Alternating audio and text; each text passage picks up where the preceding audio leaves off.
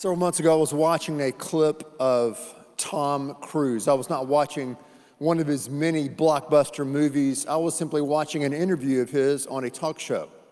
And as he was talking with this particular host, he began talking about some of the things that he likes to do outside of acting when he travels around the world. He said, many times what I like to do when I find myself in a city is, and he said, my security team hates this. He says, I just like to break away and go take public transportation.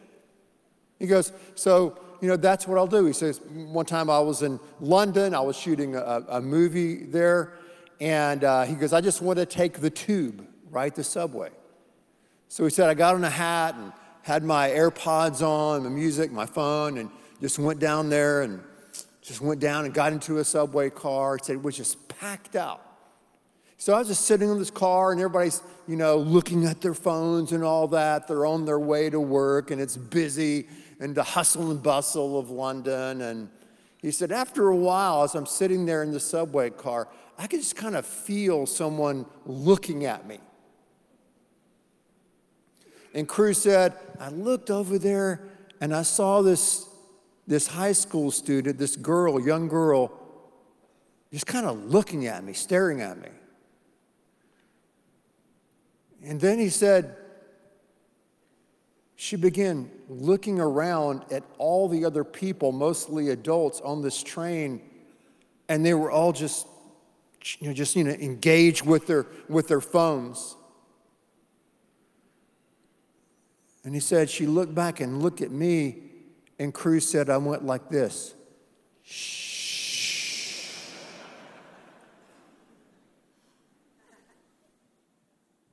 And he said, she had her phone and just casually went, and got off at the next stop.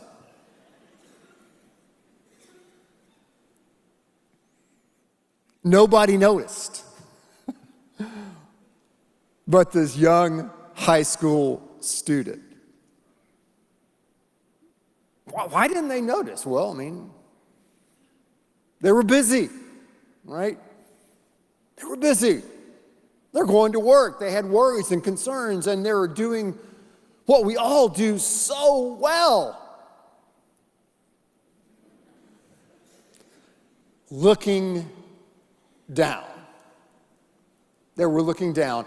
And what happens when they look down, when we look down? They missed the moment, right?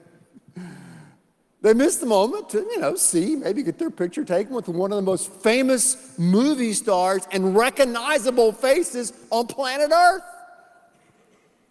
They missed the moment. And before I start judging the folks, these fine British people on that subway, maybe they were going to the orthodontist, I don't know. I had to throw that in there, sorry. And we all miss moments, don't we? We all miss moments in life. When we're too in a hurry or we're distracted, we can just miss a moment. Daddy, look what I made, look what I made. That's great, sweetheart. Honey, I really need to talk to you. Yeah, I will in a minute. This is a football game here. We miss moments. We miss moments. And sometimes we miss moments that are even bigger. And these are moments that I call God moments. God moments. And the good news is, we've gathered here today, and we're here in this worship service because we don't want to miss a God moment. We want to hear what God has to say to us and how God can speak to us in our deepest point of need. That's why we're here. So let's open our Bibles, if you would. If you brought a Bible, if not, don't worry, look ahead. Right there in the screen in front of you, look at Psalm chapter 19. This is a two-part message, and we're going to look at communication. My original title for this message, as I was getting ready for it months ago, was UFOs and Voices Beyond, okay? Right? And I think a lot of people are worried about, what if there are life on other planets? What about UFOs? I'm like, that's fantastic. Bring it on. I am curious. Our God is big enough, if he wants to create UFOs and other planets. It doesn't blow my hat in the creek. So let's look at Psalm 19. It's a two-part message. It talks about communication. The heavens declare the glory of God. The skies proclaim the work of his hands. Day after day they pour forth speech. Night after night they reveal knowledge. They have no speech. It's kind of interesting, right? They have no speech. They use no words. No sound is heard from them, yet their voice goes out into all the earth, their words to the ends of the world. So the knowledge of God is everywhere. We cannot escape the knowledge of God. Romans 1:18 following says that God has clearly made known his attributes, his divine nature, his eternal power. How? By what has been made. The problem of, what about the person who's never heard? That person does not exist.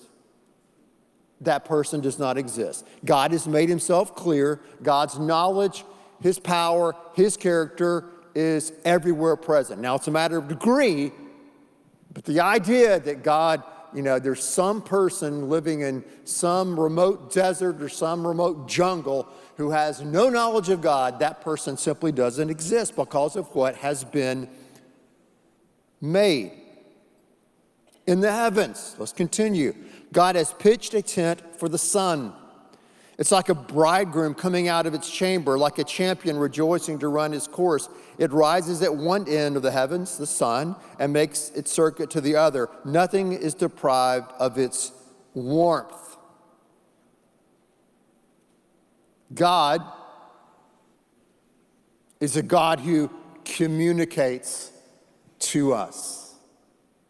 How does he communicate? He communicates in many ways, but what we're going to look at today primarily is how God talks to us through nature, and he talks without using words. He speaks without really getting into a language. There's a song, there's a melody to what has been made that is outside of us. And here's the deal, it's on a continual loop. A continual loop called nature is always pouring forth communication about the reality and the existence of God. It's all around us when we walk outside. Creation points us to the Creator. We go to the beach. We look at the waves, we feel the sand, we sense the power and the presence of creation. We hike up a mountain, we stand at the rim of the Grand Canyon and see its vastness. We feel so small and insignificant, but at the same time, we are amazed and we're astonished by the reality of a being that transcends all being, and that is God himself. The heavens declare his glory. The skies proclaim the work of his hands. And we're in awe. My mom, like most moms, used to love to tell stories of her kids. And she loved to tell a story about me. When I was a little boy, we grew up in North Carolina in the Smoky Mountains. And one day we went out, I guess in the fall, and we were going to pick out a Christmas tree. We went to a Christmas tree farm, which was a place in North Carolina, a beautiful place where they had this, in my eyes, as a 3-year-old, these mountains of green trees that were, Christmas trees. And as I went out there, this, chubby little kid, and walked out there, I saw all these beautiful green trees and the blue sky. And I looked up to my mom and I said, "This is God's beautiful world." So my mom loved that story, loved telling it growing up. And I can say I believed that for a long time. I can say I believed that for a good 20 years, that as I looked outside and I looked at nature, I thought, wow, this is all by design. This is all by a creator. And for about 20 years, I believed that. I embraced that. My life was based upon that in many, many ways until I stopped believing that. Until I began to doubt. Until I began to entertain other questions about existence and about cosmology and started exploring many, many other options. And I no longer saw this world and the universe as a cosmos, but saw it more as a chaos and entertained the ideas for many years that we were here simply by some crazy accident, by random chance. Now, fortunately, I didn't stay there. But I know that you can doubt God's existence. You can entertain other thoughts about nature and about what we see outside, though you have to work really, really hard at it. Because God just keeps on popping up everywhere you look. But it's interesting in a society today that we're always looking down, and most of the time we're indoors, that atheism, I think, tends to flourish in a society that spends most of its time indoors, tethered to technology. And I would say this, Christian atheism flourishes in a society that spends most of its time indoors, tethered to technology. Now, as I wrote these words in preparation for this message, I was using technology. This microphone's technology, the screen's technology. I'm not a Luddite. We can leverage technology. But when we're too tethered to it, when we're too connected to it, when we simply can't enjoy the ocean, we can't enjoy the mountains, we can't enjoy a nice meal without taking a picture of it to make other people look jealous,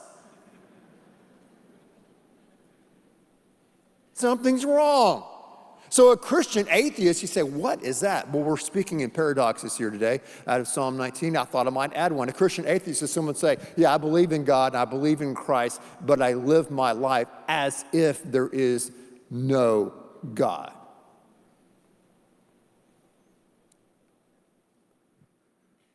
Psalm 19, 1 through 6, it's a great passage.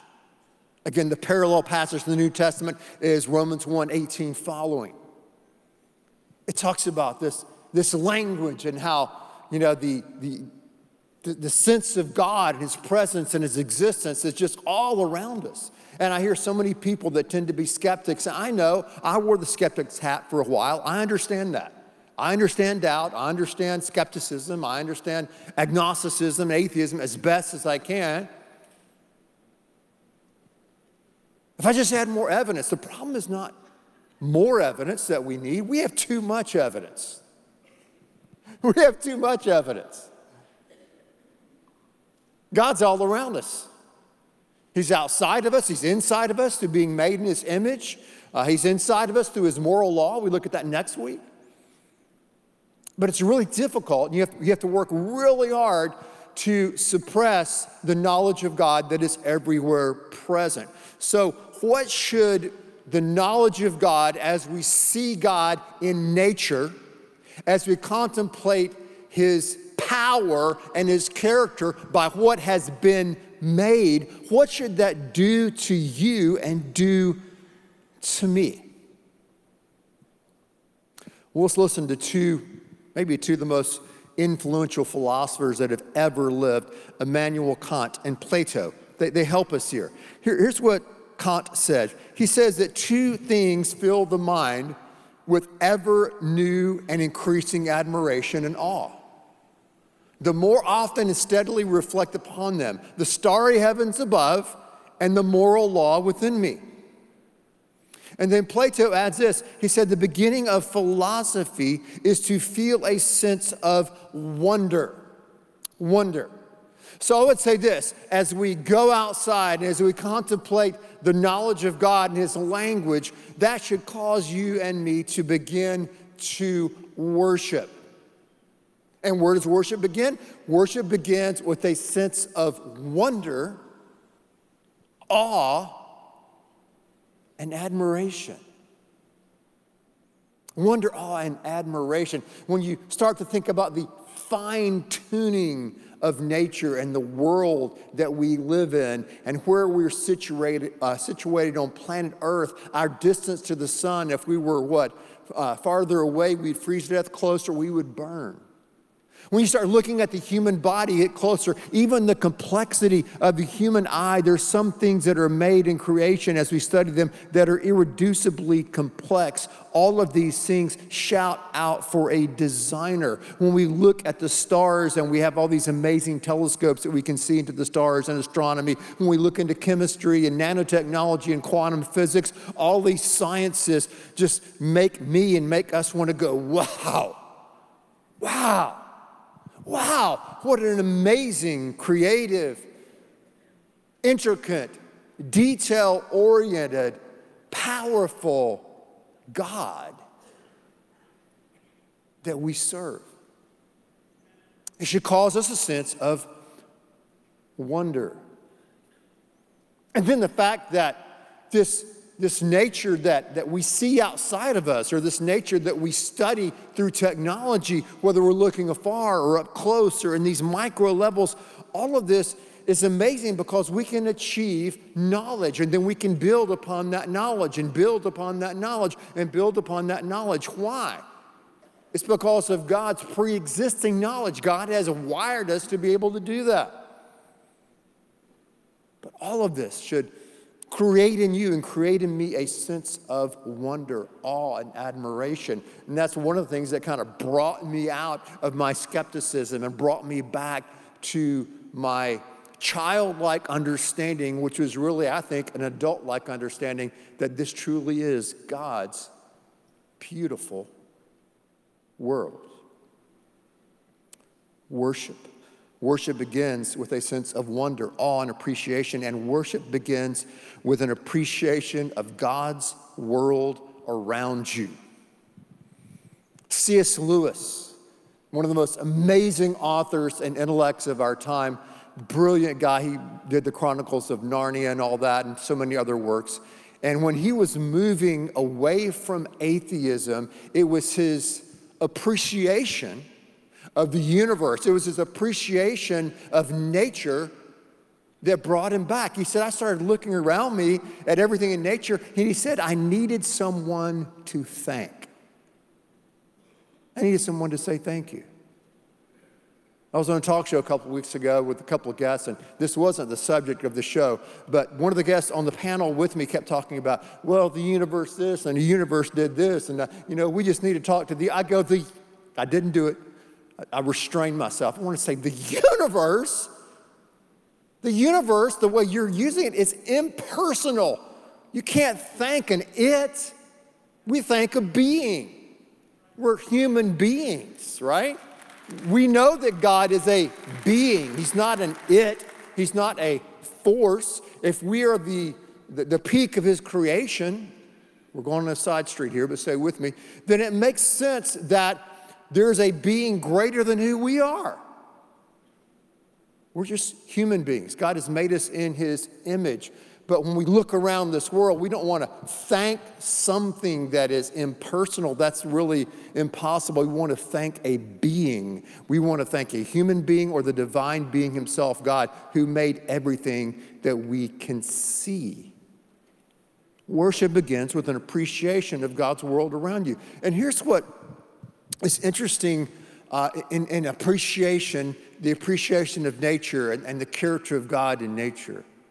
I think even when we're going through times of suffering, God's natural world takes on a even deeper, if you would, and more meaningful existence for us. So it's not like we always have to enjoy the nature and character of God when we're on the mountaintops, when we're at the beach, when our life is hunky-dory and everything is going our way. And yeah, well, God, no.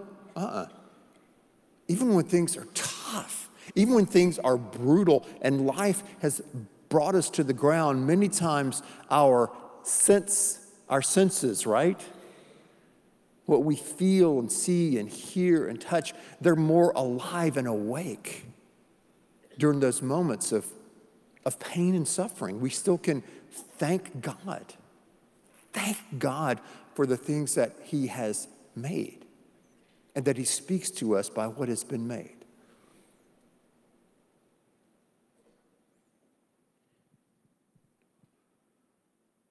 Worship. The creation leads us to the Creator that makes us want to worship. Worship begins with a sense of awe and admiration and wonder. Worship begins with an appreciation for what's around us, and worship begins with a humility of heart and mind. Worship begins with a humility of heart and mind. God is the infinite source of everything. God is the ground of all being. God is, as we've been studying every Sunday this summer, He is unlimited in His power. He is unlimited in His knowledge. He's unlimited in His details and how He's created us and that we're fearfully and wonderfully made. He is unlimited. We are limited. My eyes are limited. They can only see so far. If I go outside and look into that sun that we read about today too long, I will be blind. My ears are limited. I can only hear so much. If I hear something too loudly, it will burst my eardrums and I cannot hear again. My arms are only so strong. My legs can only carry me so fast. And my mind and my brain is also limited to the amount of knowledge it can gain about the world and nature around me. So as a limited, finite creature, I need to humble myself before the infinite Creator God. And that's what worship is. And when we worship God, this is what someone calls the Eros Logos connection. Eros, right, is love, it's passion. So worshiping God is not merely emotional. It's not all emotional, though it does involve our senses. It does involve our emotions and our passions. At the same time, worship is also logos. It is also reason. It is also rational. So when we worship God, we're worshiping with the totality of our being, though limited. We worship Him with our heart, and we worship Him with our mind. So it's not some abstract pie in the sky kind of situation. We have our minds in the sky, maybe in the heavens, but also our feet is grounded on earth. That's how God made us. As I've said many times, you don't have to park your brain at the door when you enter into our church. But we do need to realize that our minds and our brains are limited,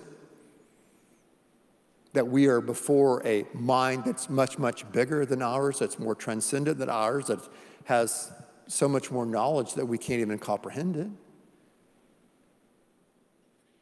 So when we're outside and we begin to contemplate the nature of God, we start to see the power of God. It leads us to a point of humility of heart and mind. Then it allows us to see God's beautiful world, and then we let God's beautiful world lead us to worship. Man, our choir and orchestra and singing, they did a great job inside of leading us in worship today, didn't they? Let's thank them. We worship God. We can worship God when we go outside. We can worship God by the way we work, by the way we carry on our lives. all of our life can be a connection, a time, a moment that we don't want to miss, a moment to worship. So don't miss the moment to worship God when the sun rises. Don't miss the moment to worship God when the sun sets. Don't miss the moment when you go down to the beach and swim in the ocean or even a swimming pool to worship God. Don't miss the moment as you look at the sun and the sky and the clouds to worship God. Don't miss the moment as you get outside the ambient light of this great city of Houston and look up and see the Milky Way and the stars and the moon and the sky. Don't miss that moment to thank God and to worship Him. Remember, we're not living the good life. We're not living the life God intended for us if we're not joyfully worshiping the one who made us.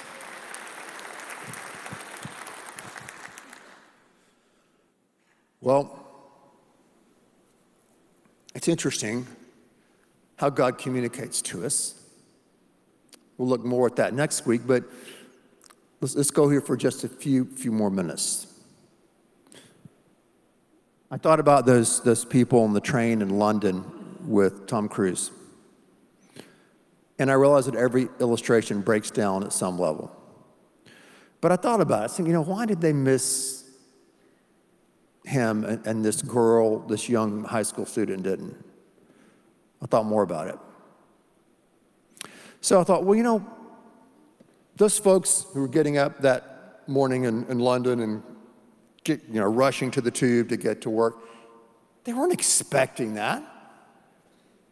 They weren't expecting to, see a superstar of his caliber on their commute to work. That's just not normal, for anyone. So they weren't expecting it. In their defense, they weren't expecting it. And also, too, it didn't make sense. I mean, they're in London. He's from the United States. Someone of that caliber, superstar would not go underground and have to take a subway to work with the rest of us. That doesn't make any sense. And without security, it makes no sense. Why would he do that?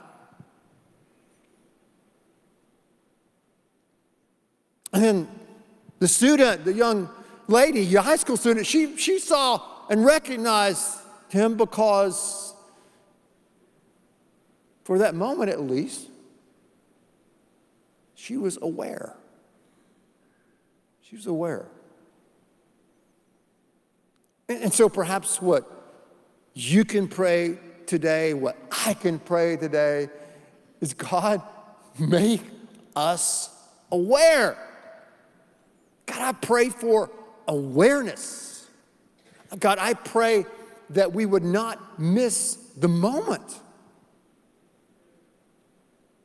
And that's what God did, didn't He? God came down to our level. He entered into the subway of life with His Son, right? Because the gospel is not just about a sun in the clouds, right, in the sky. It's about the Son, okay?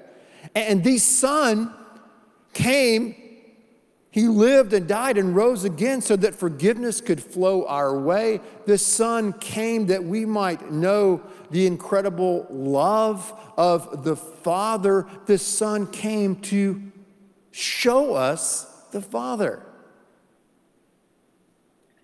So God goes from this amazing communication tour de force. It's still all around us, 365 for everybody to see that He is real, that He's alive, that He made everything. And then God comes down to our level and gets up close and personal through His Son because He wants to bring us into a relationship, an ongoing relationship with our true Father, God Himself.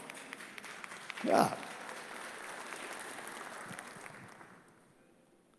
So now as I look out in nature, as I look at the ocean, as I look at the sky, as I look at the sun, as I look at the moon, As I look at you, as I look at me and the variety of God's creation, his creativity, as I see that and the intricacies of this world, as I wonder in awe and I'm humbled by nature and by God's power, as I look into the sciences and the arts, and I'm amazed at this amazing, powerful designer, God, I go, wow, but then I can go even a step further, if you would, when I trust in Christ, the creator of all becomes my Father. My Father. And so as I'm walking around this place, as I'm walking around Houston, as I'm walking around wherever I go, even London, right? I can say, this is my Father's world, right? This is my Father's world, and to my listening ears, all nature sings and round me rings, right? The music of the spheres. God, help us to be aware. God, help us not to miss the moment to worship you and to trust in our true Father.